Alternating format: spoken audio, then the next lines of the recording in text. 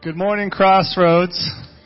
Thank you for joining us here, and those of you tuning in online, we thank you for joining us. If you're joining us online, please leave a note in the chat. Let us know that you're joining us. I'm going to start this morning by reading something from Psalm 100. Make a joyful noise to the Lord, all the earth. Serve the Lord with gladness. Come into his presence with singing. Know that the Lord, he is God. It is he who made us, and we are his. We are his people, and the sheep of his pasture.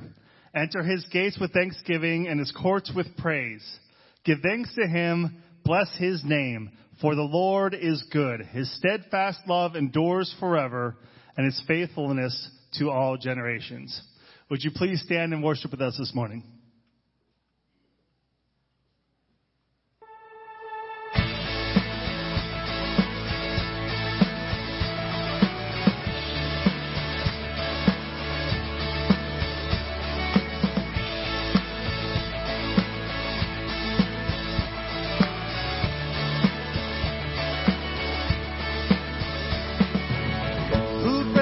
Power of sin and darkness, whose love is mighty and so much stronger.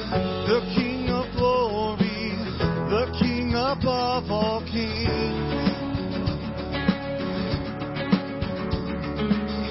who shakes the whole earth with holy thunder, who leaves us breathless in awe and wonder. The King of glory, the King above all kings. This is amazing grace.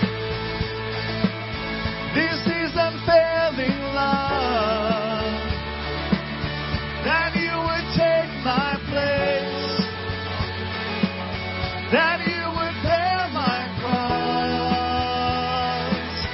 You laid down your life. That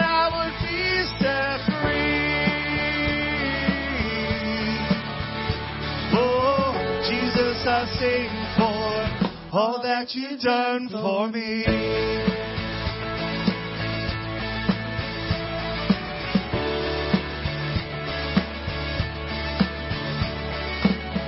Who brings our chaos back into order? Who makes the orphan a son and daughter? The King of glory, the King of glory. With truth and justice, shines like the sun in all of its brilliance. The King of glory, the King above all kings. This is amazing grace. This is unfailing love. That you would take my place. That you would bear my cross. You laid down your life. That I would be set free. Oh, Jesus, I sing for all that you've done for me.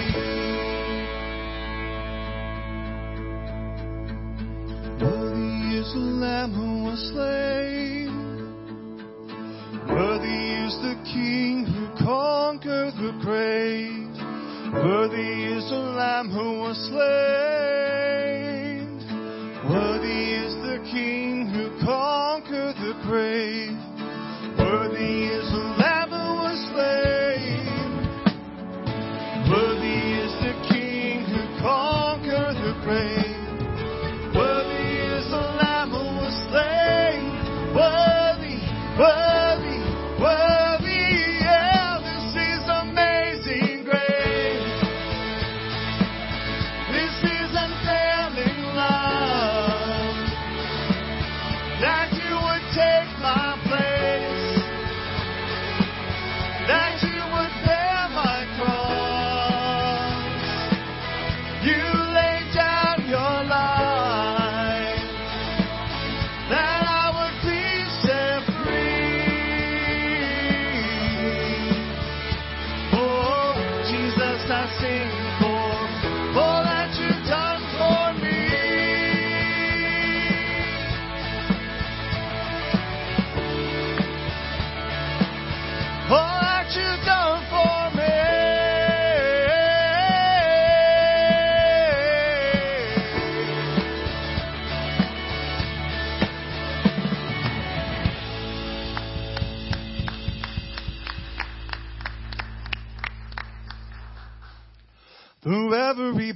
battle, through every heartbreak, through every circumstance.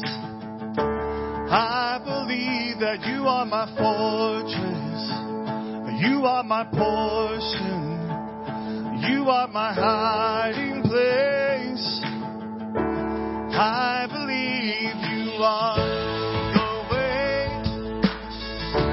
the truth, the life. I believe you are the way, the truth, the life. I believe through every blessing, through every promise, through every breath I take. I believe that you are provider, that you are protector, you are the one I love.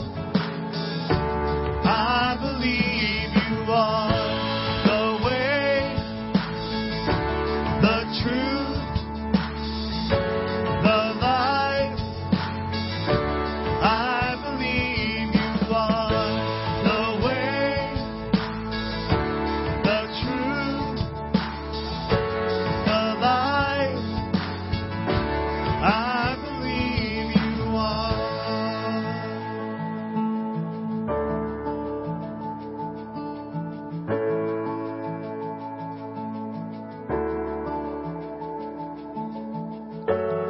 It's a new horizon, and I'm set on you. And you meet me here today with mercies that are new. All my fears and doubts, they can all come to, because they can't stay long when I am here with you. It's a new horizon, and I'm set on you. And you meet me here today, mercies that are new. All my fears and doubts, they can all come to, because they can't stay long when I believe you are the way, the truth, the life. I believe you are the way, the truth, the life. I believe you are. It's a new horizon, and I'm set on you. And you meet me here today, mercies that are new. All my fears and doubts, they can all come to, because they can't stay long. And I believe you are the way,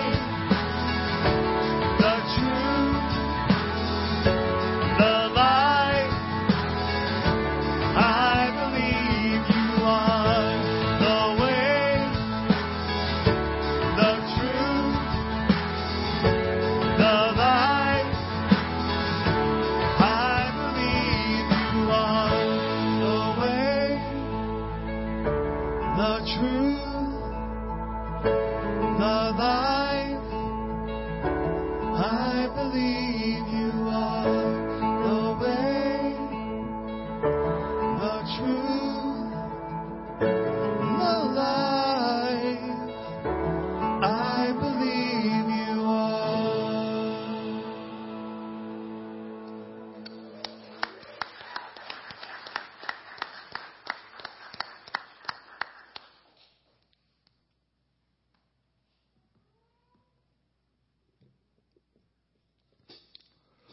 How I long to breathe the air of heaven, where pain is gone and mercy fills the streets, to look upon the one who bled to save me and walk with him for all eternity.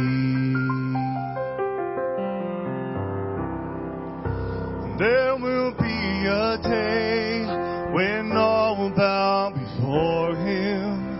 There will be a day when death will be no more. Standing face to face with He who died and rose again. Holy, holy is the Lord. And every prayer we prayed in desperation, the songs of faith we sang through doubt and fear. In the end, we'll see that it was worth it when He returns to wipe away our tears. There will be a day when all will bow before Him. There will be a day when death will be no more. Standing face to face with He who died and rose again.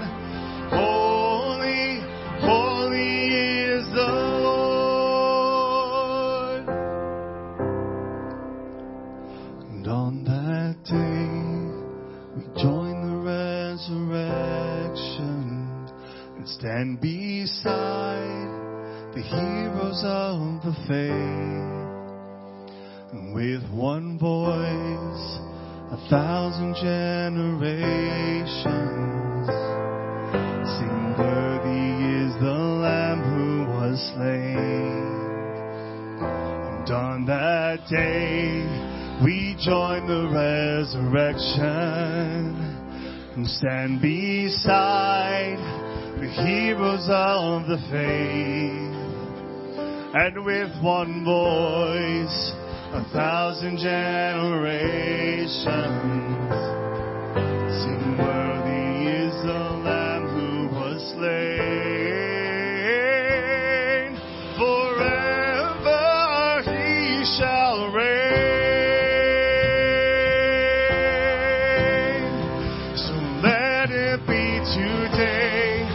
We shout the hymn of heaven with angels and the saints. We raise a mighty roar. Glory to our God, who gave us life beyond the grave. Holy, holy is the Lord. So let it be today. We shout the hymn of heaven with angels and the saints. We raise a mighty roar. Glory to our God, who gave us life beyond the grave. Holy, holy is the Lord. Holy, holy is the Lord. Holy, holy is the Lord.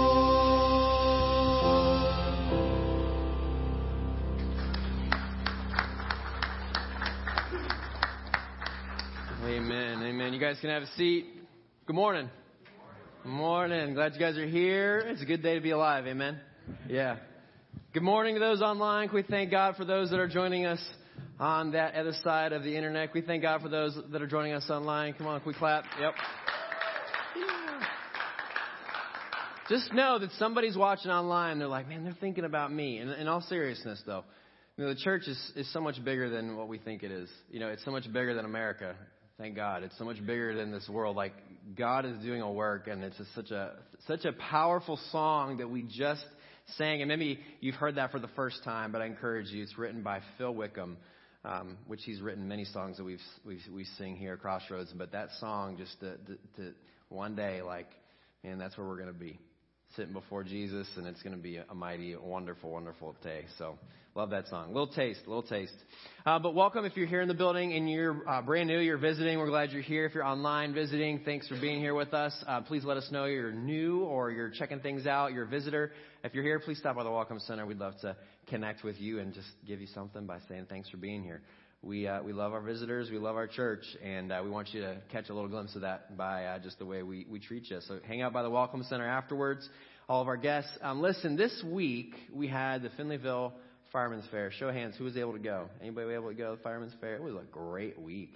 Like, the weather was awesome. I mean, I can think back at, like, years past where, like, you're not sure if it was, like, you know, there used to be a fair because of, like, the amount of water that the rain produced. But, like, it was an awesome week. It was such a great thing. I was telling some people, like, it was so cool to see people everywhere, like talking, laughing, like just hanging out. It was awesome. It was such a great week. So thank you, those from our church that served, and it was great to see many of you there and just serving our community. And can we thank God for our firemen and our firewomen that serve year round? Yeah.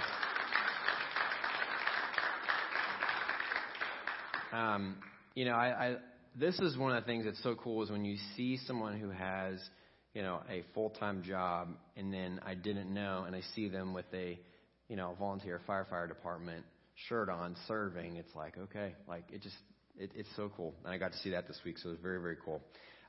Hey, listen, this the next movie night is going to be August 13th, and so please register online to join so we know who's coming. And then we have the Rescue Dog food truck, which all proceeds benefit the Light of Life Rescue Mission. They're great guys, and the food's really great. So they're going to be up here. We're also going to have some dollar concessions. And so we're going to be showing the movie Meet the Robinsons, which is a wonderful family movie. It actually came out in 2007, so it's like it's so old it's new. But it's a great family movie. I laugh out loud at this movie. But I encourage y'all to come and just hang out. It's going to be our last movie night of the summer. That's going to be on August 13th. And then don't forget, so back up a little bit, sorry. Next Sunday is going to be our church picnic. So make sure that you go to the lobby and sign up with Cindy Loudon. And if you haven't signed up, she'll know who hasn't signed up, and she'll probably hunt you down. So beat her to the chase. Get signed up, and that way we know how much food to buy for next Sunday. But we're looking forward to being at Palmer Park in Denora. And we're going to be there from 1 o'clock till 5 and just hanging out as a church family, eating good food. So please join us next Sunday. Also, many of you have already asked about how you can support Eric McElveny as he competes in the Paralympics in Tokyo. And so if you would like to give to Eric to help offset his costs, you can designate on your gift, just write Eric McElveny. His name's on the screen. I'm sure that all renditions of his last name will be accepted. But we just want to pray for the McElveny family and just pray for Eric as he competes, because he's going for the gold. And he truly, like this last week, we had our VBS, and he truly has the heart of a champion because Jesus is at the helm. And so we're praying for Eric and praying for all of our Olympians and just praying for a great competition and great time. But we're praying for Eric and his family. So please, if you have any questions about that, you can grab somebody at the Welcome Center or hunt me down. I'll help you out with that too. Altogether, guys, thanks for giving. Thanks for being a part of this church, for being faithful and giving that which has been given to us. You can give online through the mail or the boxes on the wall. But God's been good to us, and we give back in worship and in thankfulness. And thank you for giving. Would you guys pray? Lord, thanks for this morning. Thanks for that song. Lord, that we long to taste the air of heaven. The Lord's just God, I think that when you have like the physical aches that we go through in this world, it's one way that you built us, that you wired us to just kind of yearn for eternity, to yearn for something greater. And Lord, I think that just thinking about all the pain that our country is going through, Lord, thinking about our world, the pain that our world is going through, God, it's just, I don't know where we'd be without you.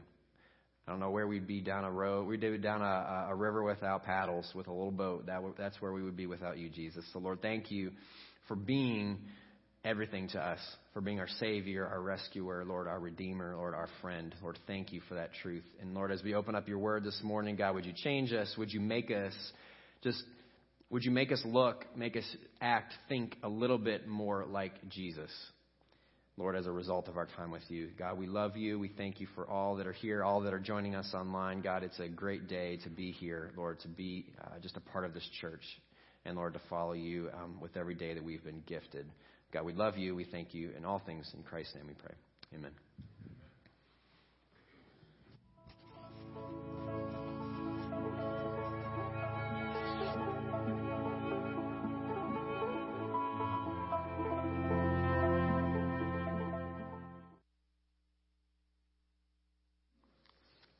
I was saying earlier, first hour, I said, usually when someone leaves the stage, we always do the fancy thing. We turn the lights off and they do a costume change and come back. And I just walk about 8 feet and come back. So it's a little bit less climactic, but it's kind of like our church, no frills, right?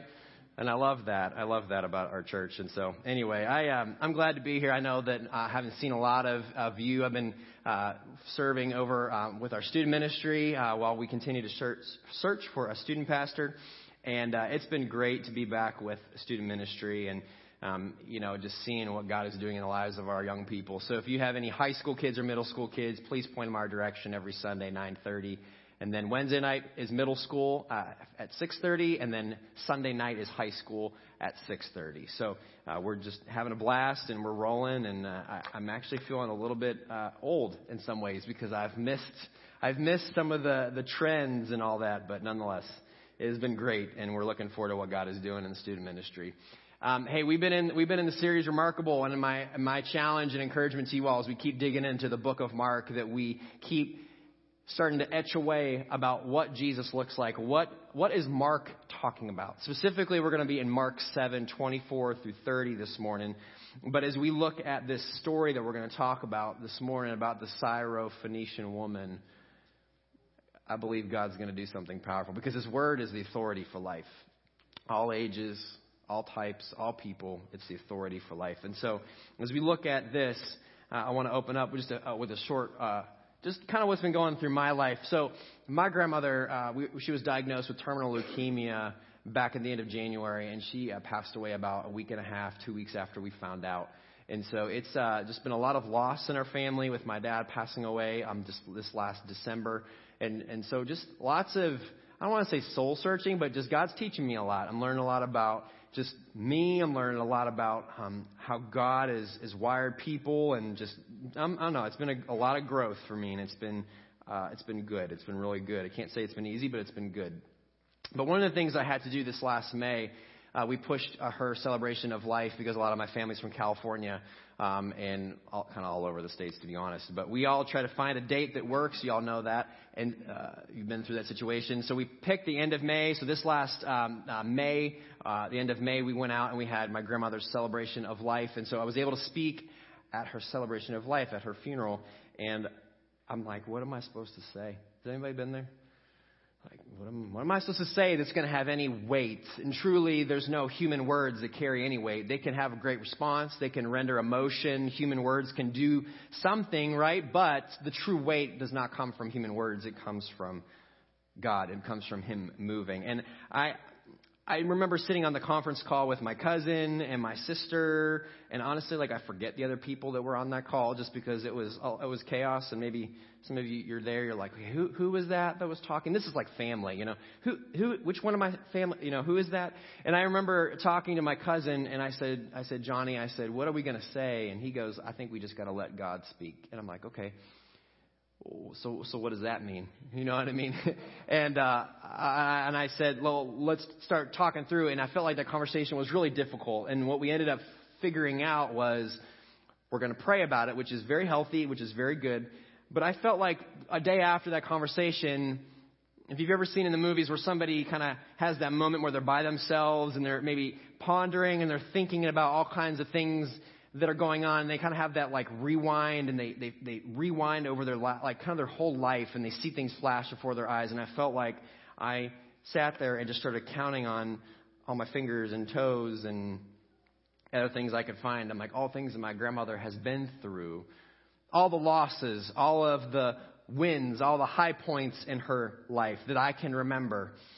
All the major moments I saw just bam, bam, bam, bam, bam, right before my eyes. She was able to see 15 grandkids. It was amazing. See 15 grandchildren. She outlived her first and her second husband. You know, her daughter, my mother, she watched my mother leave this earth. It'll be 5 years in October.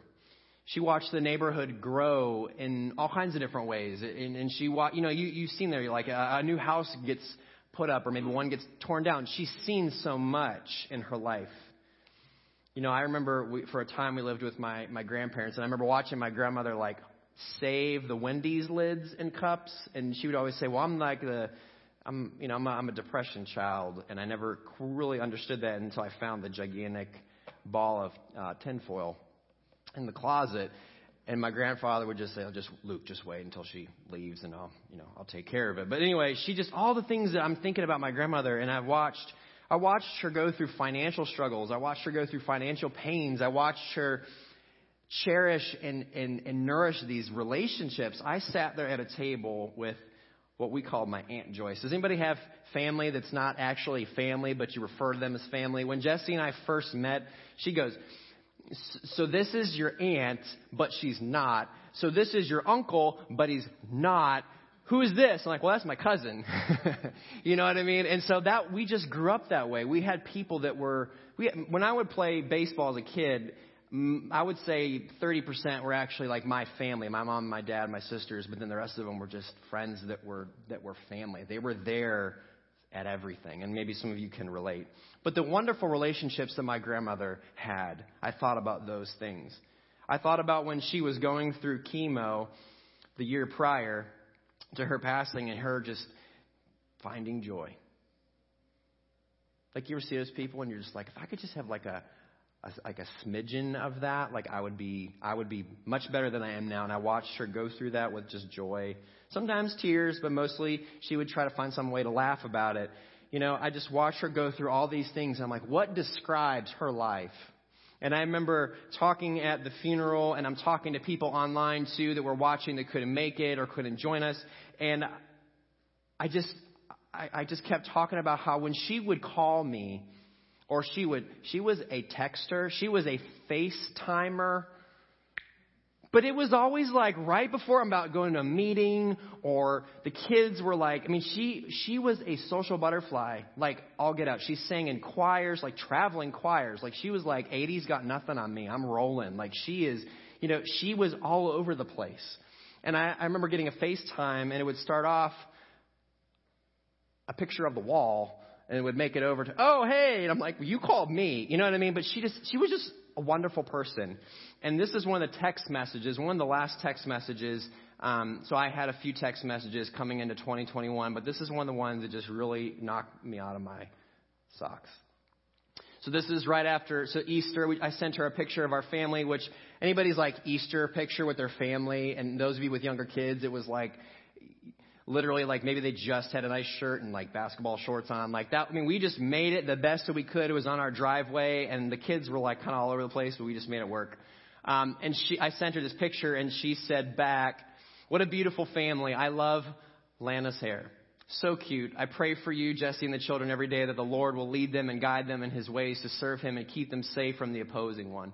Like Timothy and you had your great grandma, your grandma and mother all praying for you, and also grandpas and your dad.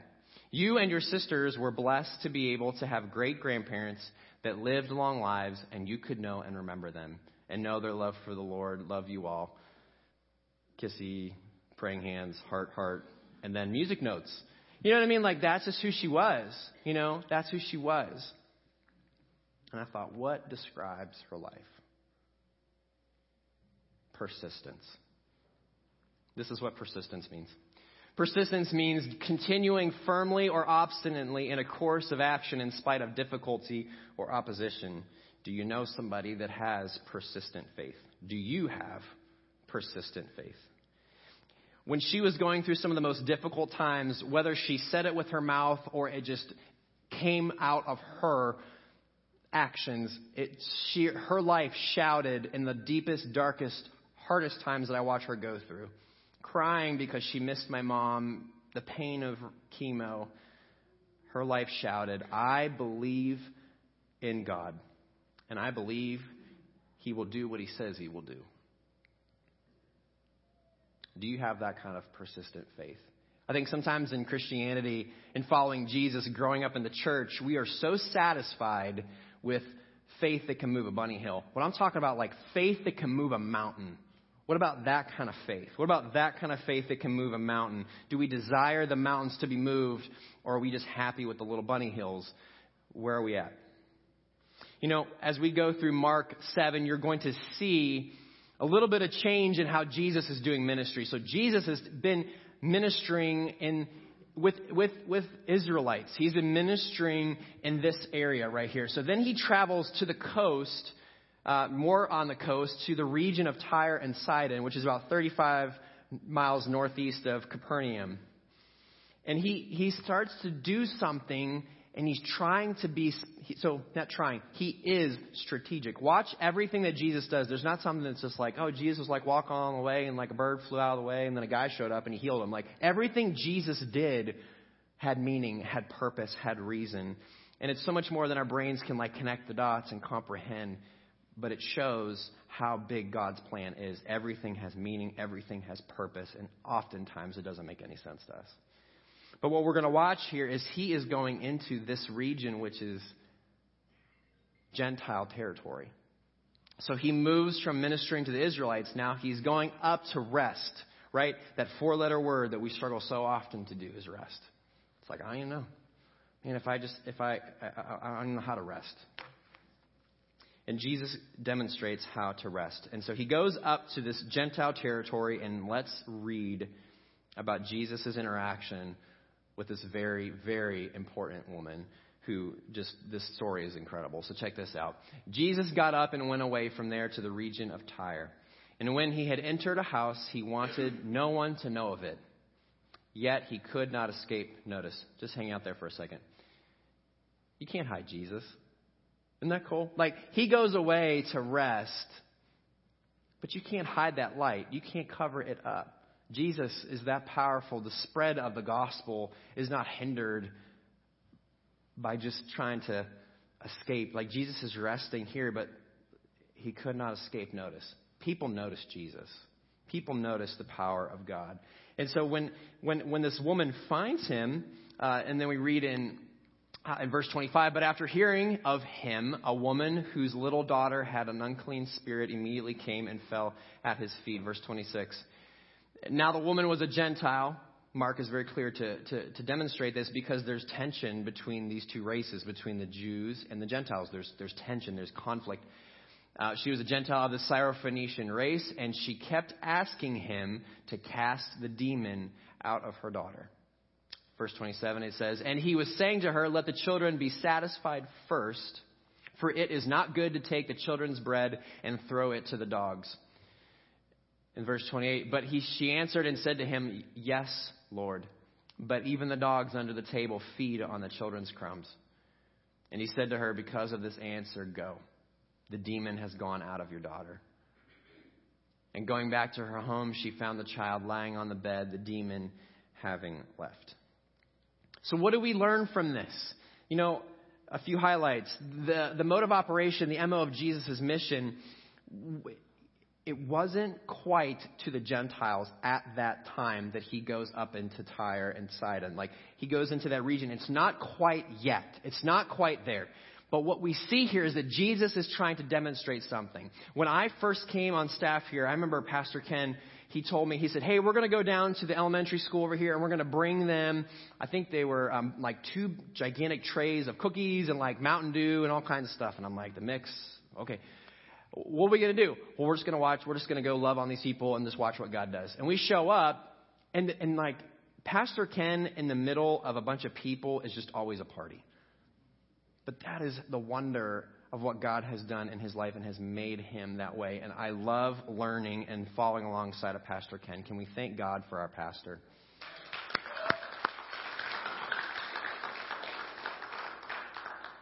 I think about these things and I'm like, there's a really fancy phrase that's called incarnational ministry. And I'm always like, you know, as like even in like seminary, I'm like, what does it even mean? Jesus showed the disciples how to act. That's what that means. And so right here is Jesus is showing them, listen, we're going to go I'm going to get some rest, but you're going to see me minister to somebody, and you're going to watch and learn. So we know little about this woman. She is a Gentile. She has a demon-possessed daughter. In fact, leave it up to the accountant, but Matthew has a little bit more of a detailed description of this story. So Matthew 15:22 gives a little bit more of a description of this, and he says here, "And a Canaanite woman from that region came out and began to cry out, saying, 'Have mercy on me, Lord, Son of David, my daughter is cruelly demon-possessed.'" And then in verse 23 it says, "But he did not answer her a word, and his disciples came and implored him, saying, 'Send her away, because she keeps shouting at us.'" So Jesus doesn't answer right away. In fact, her disciples, we'll talk about this in a little bit. The disciples of Jesus actually get ignored. They feel like she's just an ignorance, and they want her to go away. And then later on, Mark in verse 26, he says, it's clear to communicate, like here, that she's a Gentile. It's very clear that he says she's a Gentile. And this woman, she's desperate. If you think about your children going through pain, you just want to take it away from them. I remember our first child, Wyatt, when he was little and he had a fever, and I felt like we were up all night. We were worried if I could just take that fever, I would take that. If you've watched your child go through the heartache of any relationships or maybe tough days at school, getting bullied, all that, you watch your child go through that, and you recognize, man, my child is literally my heart walking around. The pain that you wish you could just take away. The pain that you could wish you, I can't get rid of it, but if I could take it, I would go through that. That's the desperation that this woman is going through here. So Jesus continues on when this woman responds, and he says to her, "Listen, it's not the time." He said, "Don't forget, the children get satisfied first, and then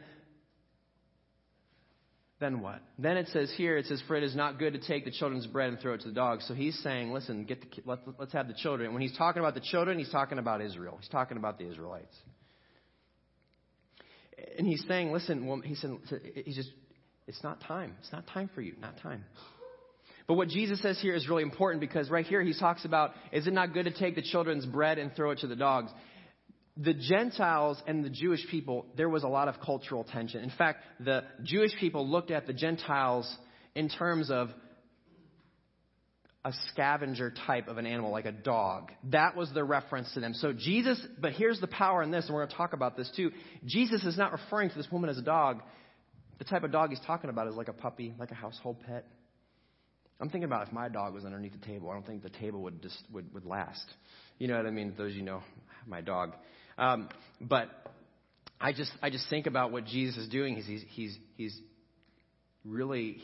calming her down, but he's just being honest with her and saying it's just not time.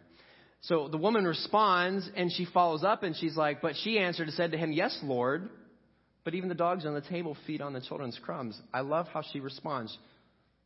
She doesn't respond with entitlement. She responds and says, but even the dogs get the crumbs. In fact, at that time, what they would do is, if we were all sitting together during this time, sharing a meal, there would be bread, and there would be oils and dips and sauces. And I know it's about lunchtime, so I'm sorry.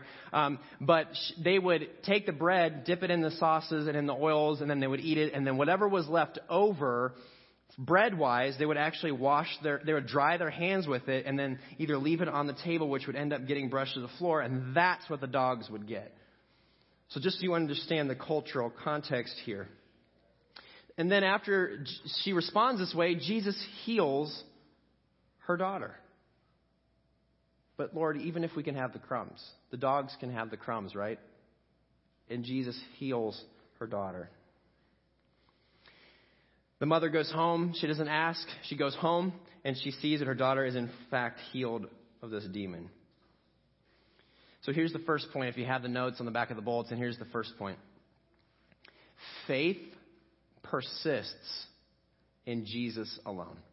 Faith does not give up. It presses on in difficult times, trials, tribulations, and desperate situations. But only faith in Jesus persists. No faith in anything else can persist. So let's look at this woman, and I want to look at 4 things just that we can take away and we can implement in our own lives. Here's the first one. The woman's faith was persistent. The woman spoke with confidence and boldness. Think about it. She heard of Jesus. She heard that he was there. She called him Lord. Guys, she knew who he was. She approached him with her situation. And as the disciples and Jesus initially did not respond to her, it didn't dissuade her. Think about the amount of energy that she spent, even just on that quick conversation with Jesus and his disciples. She's literally going up to him with this problem. She's probably tired. She probably left her child at the house, which again, could be 3 houses down. It could be a mile away. It could be whatever. But leaving her child alone because she probably was shunned. She probably had no friends, family. We don't know anything about her. But all she has is pain and watching this child, and she wants help for her daughter. So she approaches Jesus with this boldness. And the disciples telling her to go away, and Jesus not initially responding to her, she doesn't just walk away. She keeps intensifying her request. And so what I want to share with you is that even after they just say, send her away, she keeps following up to Jesus. And I want to encourage you all, we are given the liberty to approach Jesus with our prayers. We're given the liberty to come to Jesus and bring the light, the heavy, or the things that we don't even know what to do with. I think about often my prayers start off with something, I'm thinking about, maybe I just read a verse, or I'm praying and I'm saying, God, I need help and how to love my kids well, how to be a good friend, how to be a good husband, how to be a good pastor. And it usually ends with, Lord, Lord, help me. And I think there's power in that. There's power in that because there's things that we just don't know how to talk about, but God wants us to bring those to him. He says, don't stop, don't back off. He loves it when his children come to him. He's not deaf. He hears everybody. He hears all of us. He isn't cruel to make us wait. I think sometimes we forget the fact that Jesus is trying to grow in us. God is trying to grow on us through the waiting, which is so hard. That's the reality, is when we pray, when we talk to God, He might say, not now, and I'm growing you. I'm doing something in your life that you just can't see, but I'm doing something. And so I want to encourage you, grab a prayer journal as you leave. Even if you don't grab it, I encourage you, make 15 minutes a day totally blocked off and give God 15 minutes a day and watch it take off. Pray, start in the book of John and read through just a few verses and write a few thoughts down. Put your clock on. I guarantee you that 15 minutes will go by like this. Here's the other thing. My kids are hilarious. That's why they make a lot of shows after kids, I think. But my kids this week were in the car, we're driving, and they're totally silent, nonstop questions before that, but totally silent. And all of a sudden they're like, "Hey, Dad, how do you build muscles?" And I'm like, weights. Can't tell, Weights, it's like you have, you I don't know, you could run up and down hills. We can lift heavy, I don't know, boxes, whatever. I'm just trying to you guys know, as a parent, you feel like you have your reservoir of answers. We've got about 3 responses and they have about 3 million questions. And we try to pick from the one of the 3 responses. And I'm like, we'll talk about it later. You know what I mean?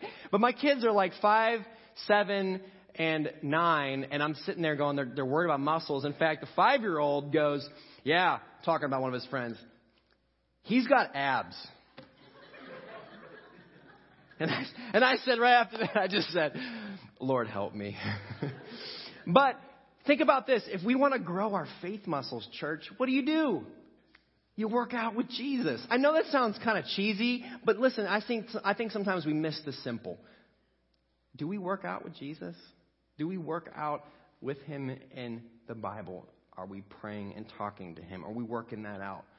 If we look over and we're our faith muscles are suffering, we're not connecting with God. We're not connecting with the best workout fitness instructor spiritually in existence. We're not.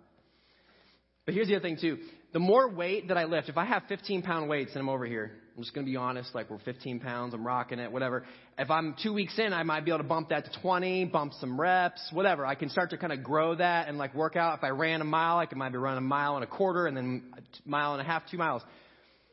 Jesus, spending time with Jesus, that is the only thing in existence where the more weight you work, the less heavy it becomes. You catch that? The more times that we work out with Jesus, the less heavy it becomes. We can work out more, but the less weight we end up carrying because of who we work out with. Matthew 11:28 through 30 gives a great picture of this. It says, "Come to me, all who are weary and heavy laden, and I will give you rest. Take my yoke upon you and learn from me, for I am gentle and humble in heart, and you will find rest for your souls. For my yoke is easy and my burden is light." So she had persistence. The woman's faith was also humble. The woman's faith was humble. You know, the woman's demonstrated humility because she approached Jesus. First of all, "Lord, have mercy." She was begging, the disciples saw, Matthew records. Anytime you have somebody saying, "have mercy," they're not sitting there like leaning on the wall like this. They're literally at a posture of, "Lord, help me." She approaches him with humility. I want you to check this out. I think one of the greatest problems in our culture is this entitlement that somehow the universe or even God owes us comfort and success. I think that's one of the greatest issues that I see is that there is this entitlement out there that somehow success and comfort are due because I deserve it. Wow. The truth is, what do we deserve? The painful and sad truth is that God owes us nothing. In fact, we deserve eternal separation from God in a place called hell. That is what we deserve. Why? Because we are sinners. But I'll tell you this, I think there's so much power when we have the expectation, and it begins with the truth of what we deserve, which is a separation from God eternally. What happens after that? Everything else becomes a gift. The Syrophoenician woman approached Jesus, calling him Lord. She calls him Lord. She acknowledges who he is. Lord, Jesus, you are God. You are my King. Just there's worship. There's a level of, she is just acknowledging who he is. Back at the end of May when we were in Chicago, back home, and I remember we had just had a really emotional day. We came back to the hotel, and I had my whole family in tow, and we're walking through the side of the building, not to like interrupt the quietness and calmness. And isn't it so funny, like in the moment, in the quiet and the calm with your kids, it's like just magically their fifth wind breaks in. They're like, "Let's go to the pool," and you're like, you know what I mean? Like you get it. And I'm like, okay, we're trying to figure that out. And like Lana, my daughter, is asleep on my shoulders, and we're walking into the side of the hotel. And then I see that the door is like locked. Because my first child, of course, rushes across the parking lot to like open the door. And I'm kind of doing one of these and like the key card. Look at the 5-year-old. Do you have it? You know what I mean? It's just one of those things. I'm like, okay, 7-year-old probably has it because, that he's got it all together. But I can't find a key card. There's a young man, probably about 18, 17, right outside on a bench. And he sees the chaos of the interaction of our family trying to find the key card. And he says, "Hey, I have you. I got you." He opens up the door. We go inside. I'm exhausted. And what do we do when we're exhausted? I can only think of me. "Hey, man, I really appreciate that." I said, how you doing today? And I look over and Jesse's kind of like inside, just doing one of these, like, "Let's go. We got the kids. They're like sane for 3 minutes. Like, let's move everybody inside." And I'm like, "No, like I'll be up in a second." And I'm talking to this young man, and he begins to share with me within a 3-minute span his life story. He said, "Listen, I'm here. We've been traveling back and forth, and I lost my brother last year. He died." And he just starts going into detail, and I'm like, what do you do in those moments? And then I thought he was going to continue to talk about himself because I asked, right? He goes, "Why are you here?" I said, and I explained the situation. I said, "My grandmother passed away, and we're here celebrating her life." Well, we talked for about another 25 minutes. He talked for 3. I talked for the other 22. He began to say, You're the focus right now. I'm like, wow. He just had such a humility because, when someone asks you, you want to talk. Don't get me wrong. But when you turn it around, you start asking the other person, you're like, it's about you. It blew my mind. In fact, as I started to really think about what a humble heart looks like, I also think humility also avoids blaming and bears no grudges. And undoubtedly, this woman that we're reading about, she's been marginalized. She's been ignored much of her life, yet she didn't have a negative attitude that kept her from seeking God's mercy. There was no entitlement. Hey, God, you owe me this. Could you help my daughter? Lord, have mercy. Lord, my daughter. Do you see the difference? How would we as a church look if our first step was to recognize the truth that we don't deserve anything and we are not entitled to anything? We've been given a gift from God through his son, Jesus Christ. And just like this man, he had a gift to share. In fact, I saw him a day later, and he rushes up to me. And there's a crowd of people. We're in the lobby. And I'm kind of like, we're always like on the next thing. If I'm looking at you, I got 15 things I'm thinking about. Like, you guys have been there. And I see this guy coming. I'm like, hey, how's it going? I got a song I want to share with you. I'm like, okay. People are everywhere. You like right here, like now. You know what I mean? Like right here, like right now, like, you know what I mean? Like it happens, right? It happens. And he's playing me this song. He like pushes it on his phone. He's like putting it up to my ear and like we're listening to it. And the song was just talking about,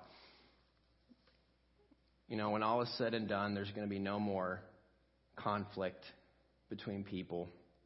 That when we go to spend eternity with Jesus, he'll wipe every tear. And we'll sit with him forever and enjoy him forever. And the song goes on and on. It's by Cochran and Sons. It's a wonderful, wonderful song. And I'm sitting there going, he had a gift. He couldn't wait. He didn't care who was sitting in the lobby. He didn't care that my kids were like, all over the place. And like, he just had a gift. And I'm like, what if we looked like that? What if we looked like that? We had that understanding that we have a gift to share, and we want people to know about it. I'm blown away by that interaction and blown away by this woman. And, the other thing, too, is I think Jesus teaches us how to pray. He says, hallowed be your name. God, you are holy. Solomon talks about in Ecclesiastes 5:2, he said, God is in heaven and we are here on earth, so let our words be few. If we recognize how big God is and how small we are, it changes everything. I don't know about you, but when I think about all the things that I'm going through and I just sit for a second and I just think about God, I'm like, all right, God, you are so big. You get me. You understand me. But I clearly don't. And there's just so much going on, and I think about that, and it just changes me. So her faith was humble. Her faith was also focused. The woman's faith was focused. We don't read anything about this woman's life being, we don't read about a husband. We don't read about a family. We are trying to imagine this woman's life raising a child who was demon-possessed. It's so difficult. She was shunned. She had no help from neighbors, no community. She had no Facebook support group. She had no group messaging. Like, she had nothing. But what we can learn is that she had focus. Her focus was on no one else but Jesus Christ, her hope. How much do we place a laser focus on everything but Christ? When I think about the story of Peter, it's one of my favorite stories. Why? Because we always go, Peter sees Jesus. They're on the boat. In the water, he sees Jesus, he gets off the boat, he starts walking towards Jesus, he sees the waves, and then he sinks. And then Jesus goes, oh, you did, like, what was wrong with your faith? Like, what's the matter with you? You know what I mean? And I think about, that's where we always see that story. But I want to rewind a little bit because there's so much power in, like, the instances that lead up to that. Peter gets on the boat. He sees Jesus. Jesus calls out to him, follow me on the water. And he walks towards Jesus. And then as he's looking at Jesus, he sees the waves. Anybody been in those shoes? We get off the boat, we're following Jesus, we're walking by faith, and then I see the bills I can't pay.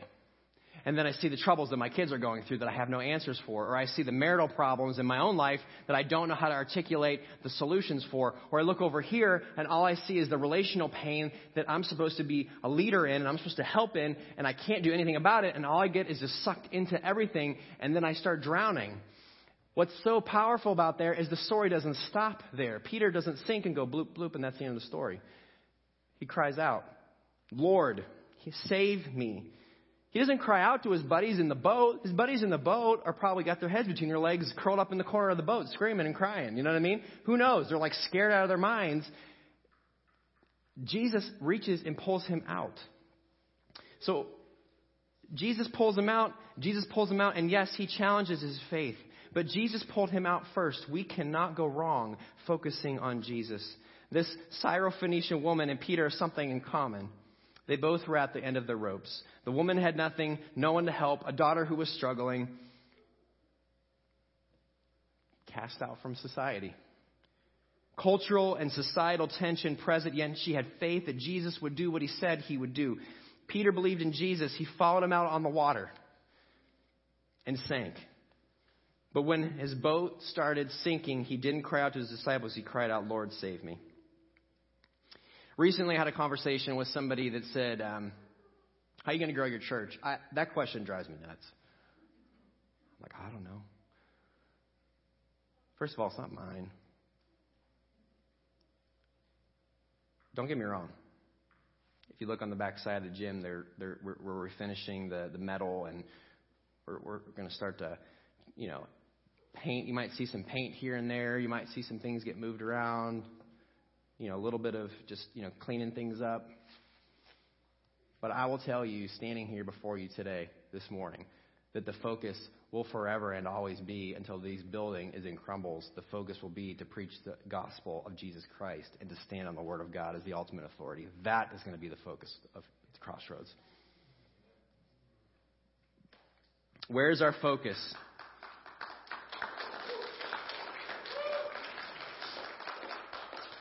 Where is our focus? Is it Jesus? When we place our focus on Jesus, everything follows. Not how we think it should look like, but what God intends it to be. Here's the fourth point, is the woman's faith was confident. When she was presented initially with the apparent disinterest of Jesus and his disciples, she doesn't give up. She just could have went home. Okay, all right. But she did not. She pushed right through to Jesus and believed he was who he said he was and that he would do what he said he would do. She never waited around to double check with Jesus after her daughter was healed. She didn't say, well, can I quick FaceTime her? Can I call? She just, it says, Jesus said, go home, your daughter's healed. And she turned and went home. Like, what obedience, what just belief and faith right there. The woman just left and went home to see her daughter. If Jesus were to assess, church, our faith, would he find our faith great? Faith is not simply, let's try more, let's be better, let's do more. The Syrophoenician woman's faith was persistent, not because she was an all-star of the faith. She had persistent faith because her faith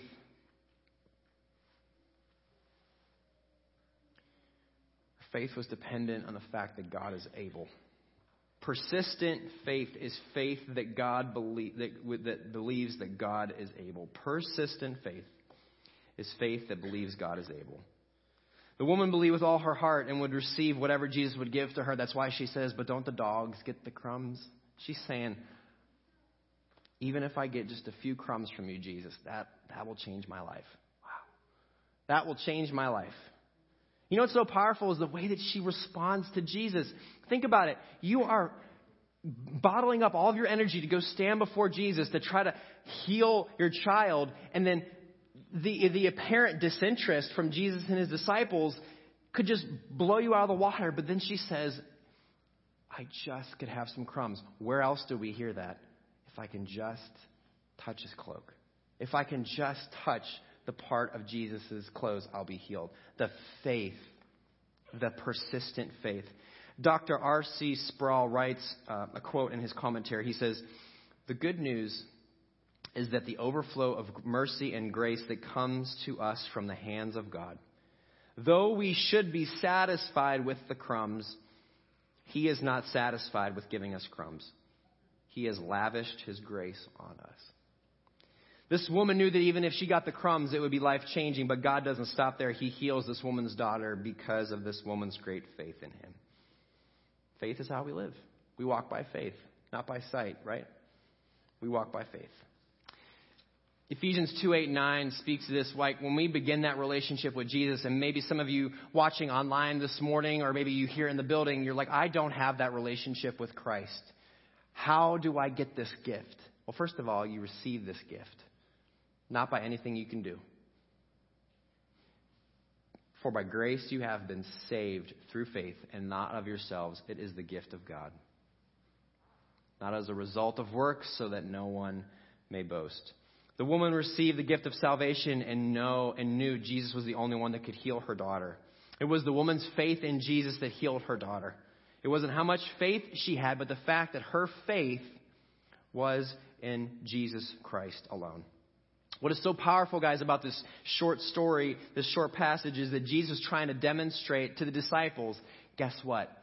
The gospel, this good news that we're sharing, it's not just to the Jew, it's to the Gentile. In fact, Paul talks about in Romans, which Rome was power obsessed. I can think of another culture, I can think of another country and world currently that is power obsessed. And Paul says, for I am not ashamed of the gospel of Christ. It is the power for salvation, first to the Jew and then the Gentile.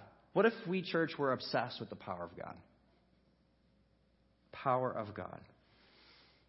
What is so powerful here is that Jesus is sharing it's to all people, and he's demonstrating that. So I want to invite you to trust in Jesus just like this woman did.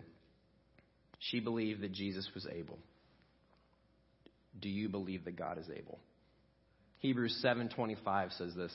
Therefore, he is able to also save forever those who draw near to God through him, since he always lives to make intercession for them. I want to invite you to Jesus this morning. And maybe just in the quietness, in the stillness this morning, just have some time with God.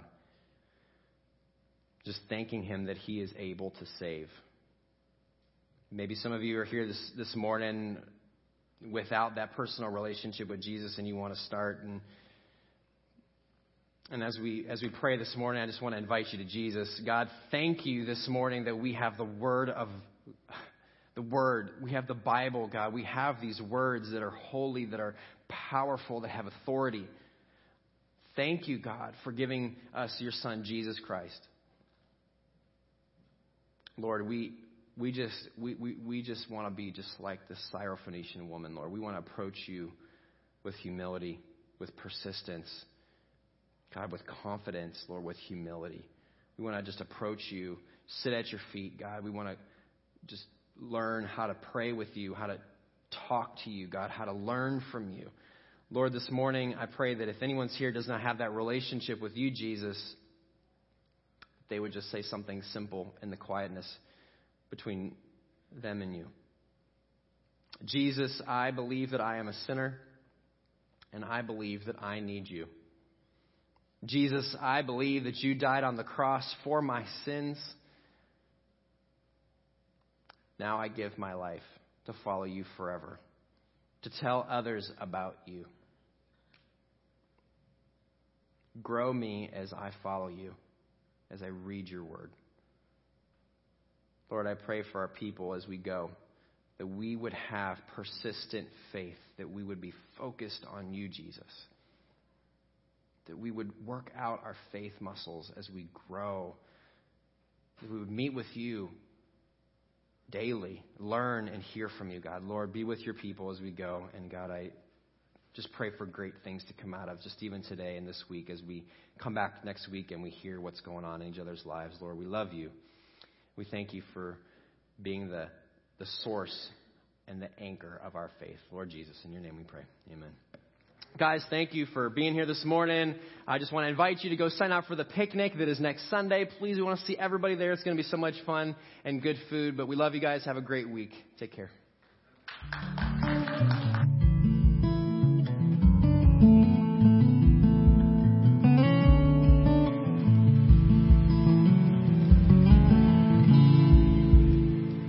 Let this dark room in silence fuel imagination. Tonight the stars shine bright and spell my name.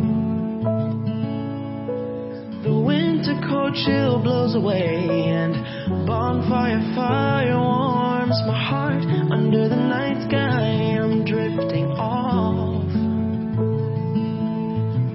In the deep of the valley your presence presence surrounds me.